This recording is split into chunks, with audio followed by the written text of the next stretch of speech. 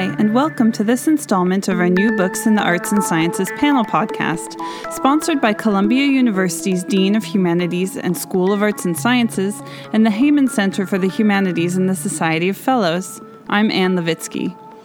Today's podcast celebrates Professor of Slavic Languages Irina Reyfman's book, How Russia Learned to Write, Literature in the Imperial Table of Ranks. This podcast is accompanied by a sister podcast, which focuses on Liza Knapp's book, Anna Karenina and Others, Tolstoy's Labyrinth of Plots. First, I'll bring you Irina's words from the panel, where she begins by discussing the production of literature by Russian nobility in the mid-18th to mid-19th centuries. Since my colleague, my chair, has thanked the organizers, and I joined her thanks, I will just thank my discussants, Bill Todd and Richard Wortman, and I look forward to their comments. Bill is the pioneer in paying attention to the questions I address in my book, and I have been always looking up to him. And Richard is the scholar of history and humanities in general, whose opinion and judgment I deeply respect.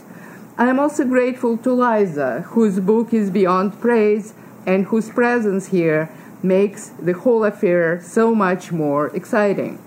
And I look forward to Robin's and Eileen's discussion of her book. Finally, I thank everyone who has come to this event. I greatly appreciate having you all here. So, now to my book. For about 100 years, between the mid-18th and mid-19th centuries, the main producers of literature in Russia were members of the nobility. Such dominance of the literary sphere by the upper class appears to be rare in early modern Europe, where nobles appreciated good writing skills, used writing as a self-fashioning tool, but rarely made it their principal occupation. An additional difference is that, unlike in Europe, in Russia, the nobles' writing competed with their state service obligations. The terms state service and nobility are fraught with complexity. Students of the Russian imperial period face a difficulty when choosing the appropriate term for the group known as, in Russian, as dvoryanstvo. Even in Russian, the term competes with other designations like aristocratia, aristocracy, znats, notables, and more recently, elita or elite. This reflects an uncertainty about the composition of the group. For all practical purposes, the upper class that Peter created was a new one. It incorporated members of all kinds of Muscovite elite groups and also commoners who entered the noble class thanks to state service or imperial favor. The boundaries of the group, particularly early in the century, were uncertain and shifting. As Mark Reif points out in his seminal study of the 18th century Russian nobility, Origins of the Russian Intelligentsia, one thing that this group had, I quote, had in common, which had no equivalent in the West, was that they held a specified rank in the Table of Ranks, end of quote. The Table of Ranks, a list of positions in the military, civil, and court services introduced by Peter, was a powerful means of forging a new class of servitors that replaced the Muscovite elite. It also reconfirmed every nobleman's obligation to serve the emperor and the state. Service was to begin at age 15 and continue indefinitely.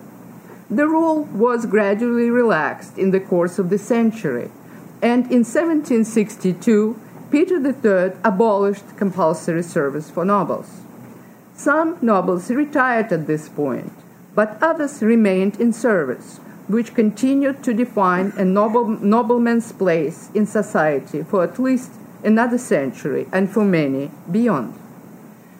My book appraises this unique situation and considers how compulsory or after 1762, strongly expected service affected Russian writers of noble status, both in their identity as noblemen and in their self-images as writers.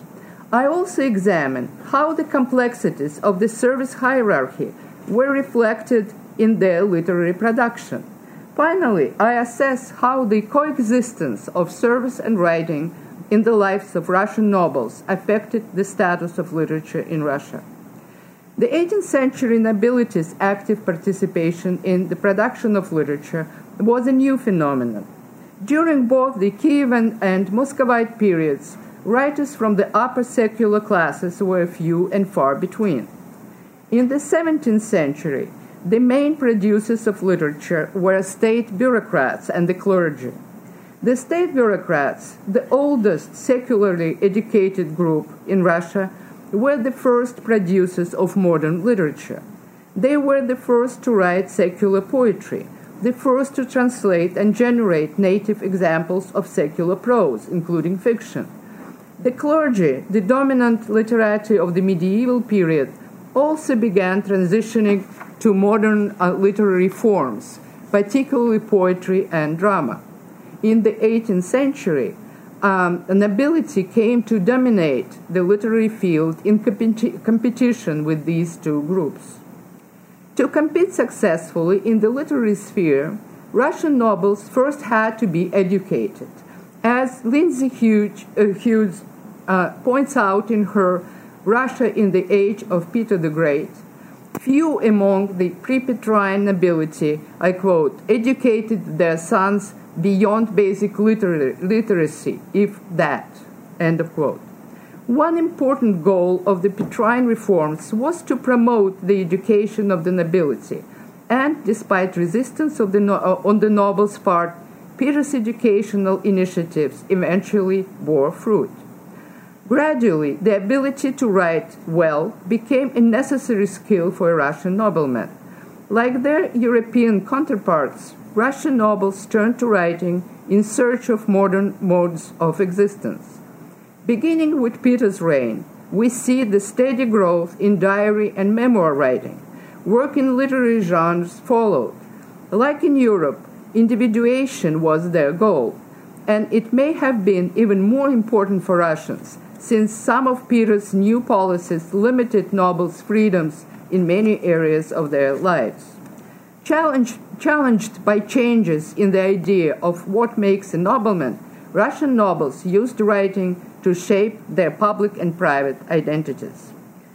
The swiftness with which the Russian nobility appropriated the literary field is the more remarkable that it happened under the patronage system that prevailed in Russia in the 18th century.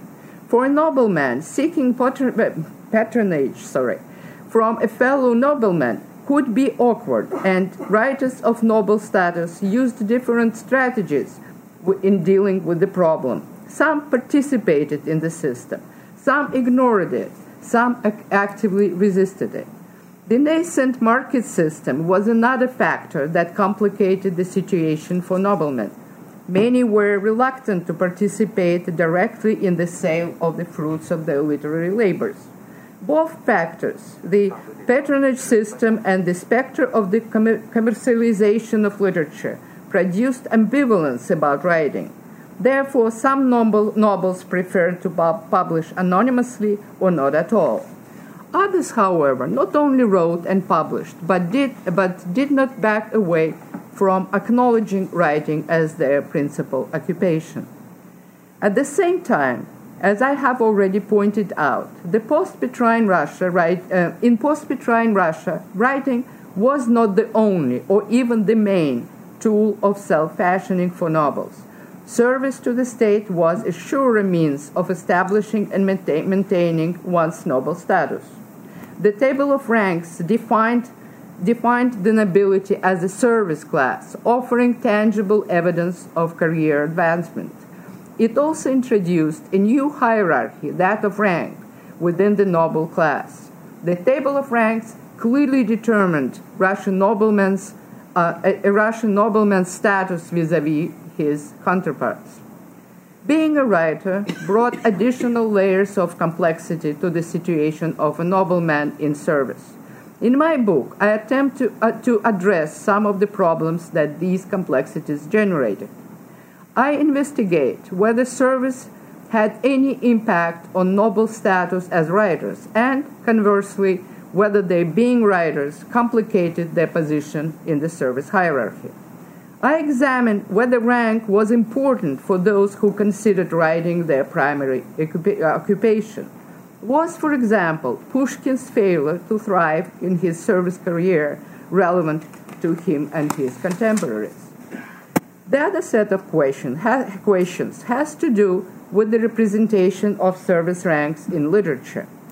Since state service was so important in the lives of the nobility, beginning with the early 19th century, it found its way into their writing.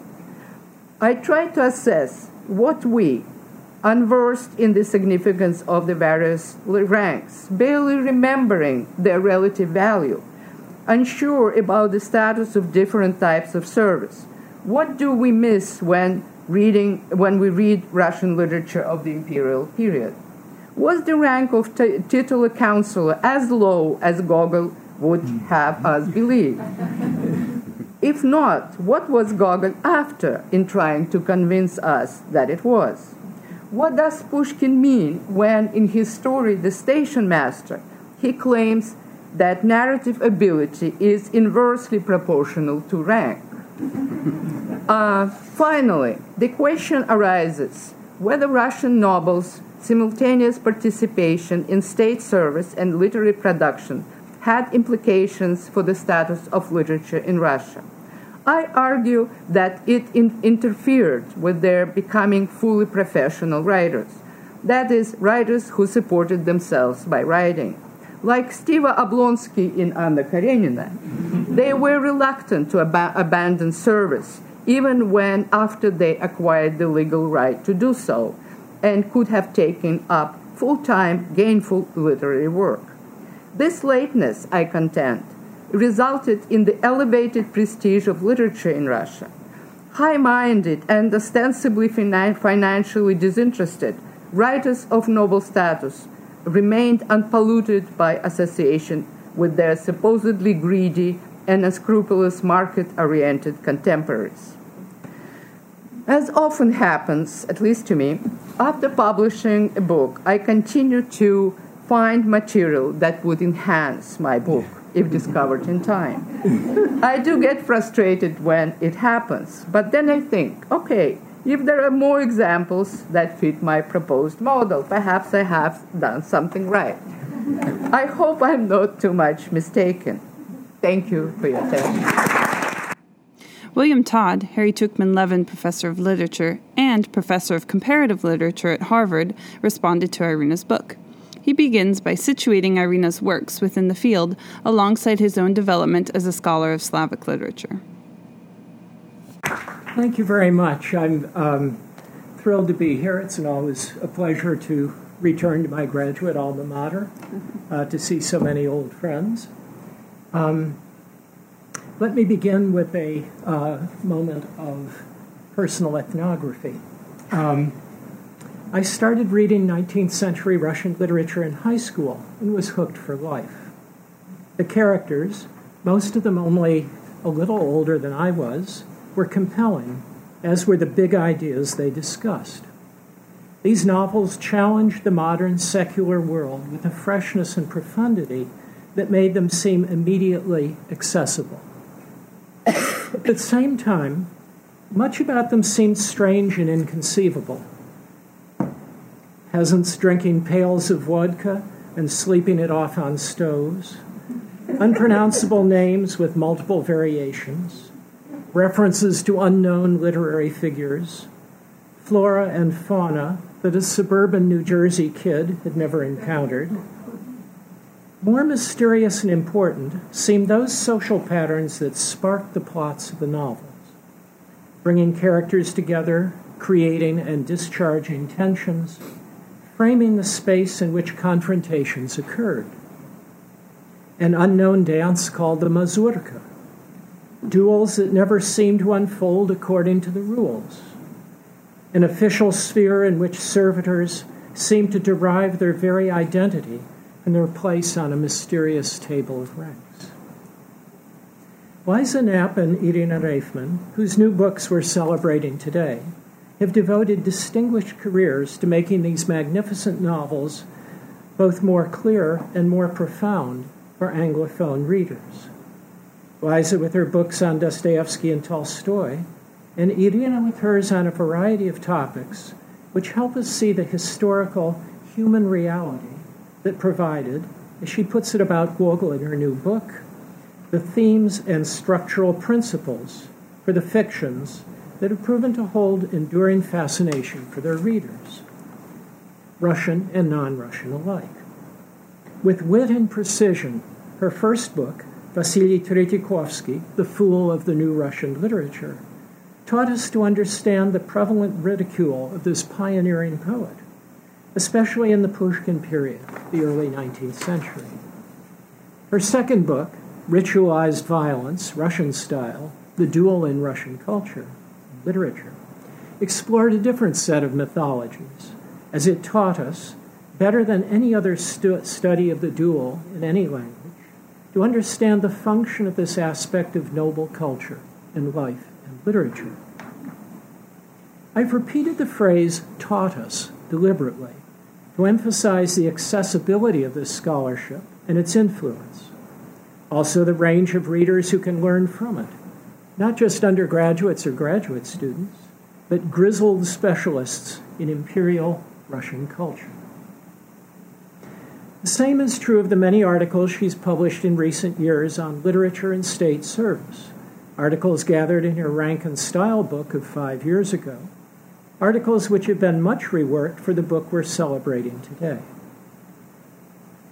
For those of us who may have thought that a mere list of ranks with parallel columns indicating civil, military, and court rank sufficed to understand the complexities of the system, Irina's book offers multi-layered insights. I'd like to list a few of the book's particular strengths, then go into more detail in its treatment of two of her writers. The first of these particular strengths would be, as with her earlier books, its strong and detailed treatment of 18th century writers and situations. I'm persuaded, once again, that for the writers of the 19th century, the previous century was a living backdrop, one which set the patterns which would reverberate for decades afterward. The nexus of service, nobility, and literacy, established in the 18th century, had important consequences for Russian literature as an institution. I'll offer the same summary here that Dick did, and I think that's indicative of the clarity of the book, that people from different disciplines would find the same things salient and intriguing. Important consequences. Among them, the delayed rise of professionalized and commercialized literature vis-a-vis England or France, together with the high prestige accorded high-minded writers who did not seek profit by entertaining their readers. Irina provides telling examples of writers whose state service interfered with or relegated their writing to a private pastime. As her analysis of Russia's writing state servitors moves into the 19th century, Irina gives examples in life and literary works of how the system of ranks was not so clear-cut as the ranks suggest, especially in awarding prestige. Some branches of the civil service and some military units were more prestigious than others. Thresholds for hereditary nobility shifted, as Afanasy Fiet's biography poignantly illustrates. Salaries for a rank were not uniform across the branches of service, as we learn from the biographies of Pushkin and Gogol. Having a rank did not guarantee one a position, as we learn from the biography of Gogol and from the fictional situation of Gogol's Major Kovalyov in The Nose, a character who illustrates the insecurity and subterfuges that could attend existence in the lower and middling ranks of the civil service. Nor did having a rank in itself guarantee social prestige and status. Rather, as the book often shows, type of service, level of education, family status, and social position created what Irina calls heterogeneity within the noble class. Some titular counselors were more equal than others. A number of prominent Russian novelists and poets figure in the later chapters of her book, but I'll focus on two of its central author protagonists, Pushkin and Gogol, the discussion of whom offers fresh insight into their work. Turning to Pushkin, Irina discusses at length the national poet's two less than glorious periods of civil service, during which he never surpassed the 9th rank, that of titular counselor. She also analyzes Pushkin's appointment to the court rank of Kammerjunker, which the poet found insulting, in part because his older poet friends held the higher rank of Kammerherr. She offers many commonsensical points on both his service and court ranks, especially on the first, which Pushkinists, including the unnamed author of the Pushkin entry in the Taras Handbook of Russian Literature, have ignored.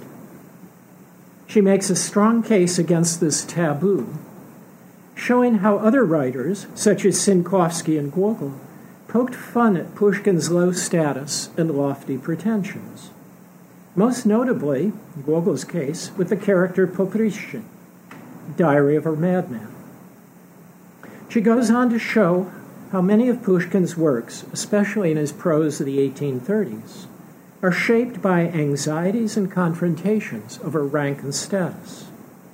This is certainly eye-opening, and rank consciousness needs to be placed alongside Pushkin's other concerns, no less serious, such as his anxiety about the decline of the dvoryanstvo, the nobility, its decline in wealth, primarily or partly from the loss of primogeniture. These concerns also find expression in the prose, fictional and non-fictional, of the 1830s. For example, in The Captain's Daughter, and in the note to Nicholas I, appended to the emperor's copy of the History of Pugachev. Irina's contribution to our increased understanding of Gogol is no less striking than its section on Pushkin. As she does with Pushkin, Irina looks at Gogol's biography and fiction, paying particular attention to his misrepresentations of his own service career, approximately a year and a half in length, and his inaccurate treatment of the ranks of his fictional characters.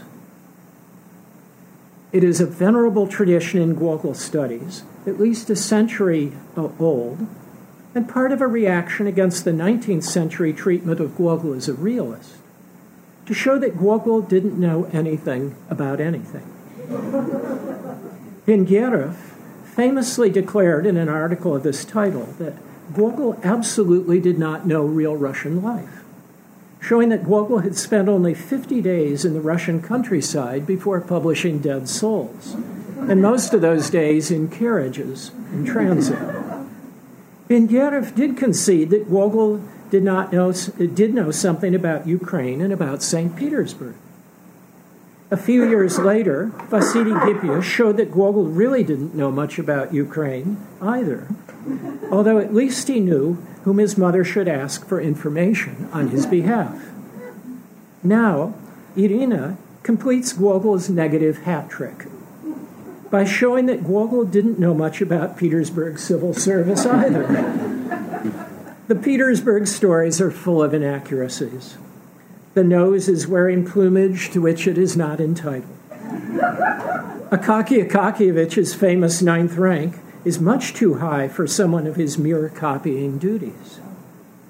Poprishchin's duties as a desk chief are too high for his rank, which is the same as Akaky's. Now, a traditional philologist would have stopped here, but Irina goes on to invoke Jean Baudrillard's category of the hyper-real, which discourages the reader from questioning such inaccuracies. And she does this to help explain the power of Gogol's representations. For better or worse, Gogol taught his readers, she shows, how to view the bureaucracy, and especially that ninth rank. Partly, no doubt, because he shaped these responses because of the artistic genius he brought to his work. But partly, perhaps, because there was enough of the absurd and the grotesque in Russians' experience of the system to lend at least a small measure of verisimilitude to Gogol's imaginings. Irina's ability to interweave sensitive biography with historical understanding and literary insights makes this book essential reading for anyone seriously interested in Russian literature of the Imperial period. Thanks so much for listening to today's podcast, celebrating Irina Reyfman's How Russia Learned to Write, Literature in the Imperial Table of Ranks. I hope you'll listen to this podcast's sister podcast, featuring Liza Knapp's book, Anna Karenina and Others, Tolstoy's Labyrinth of Plots. And I hope you'll join us next time when we discuss Philip Kitcher and Evelyn Fox Keller's book, The Season's Altar, How to Save Our Planet in 6 Acts. From Columbia University's Heyman Center for the Humanities, I'm Ann Levitsky.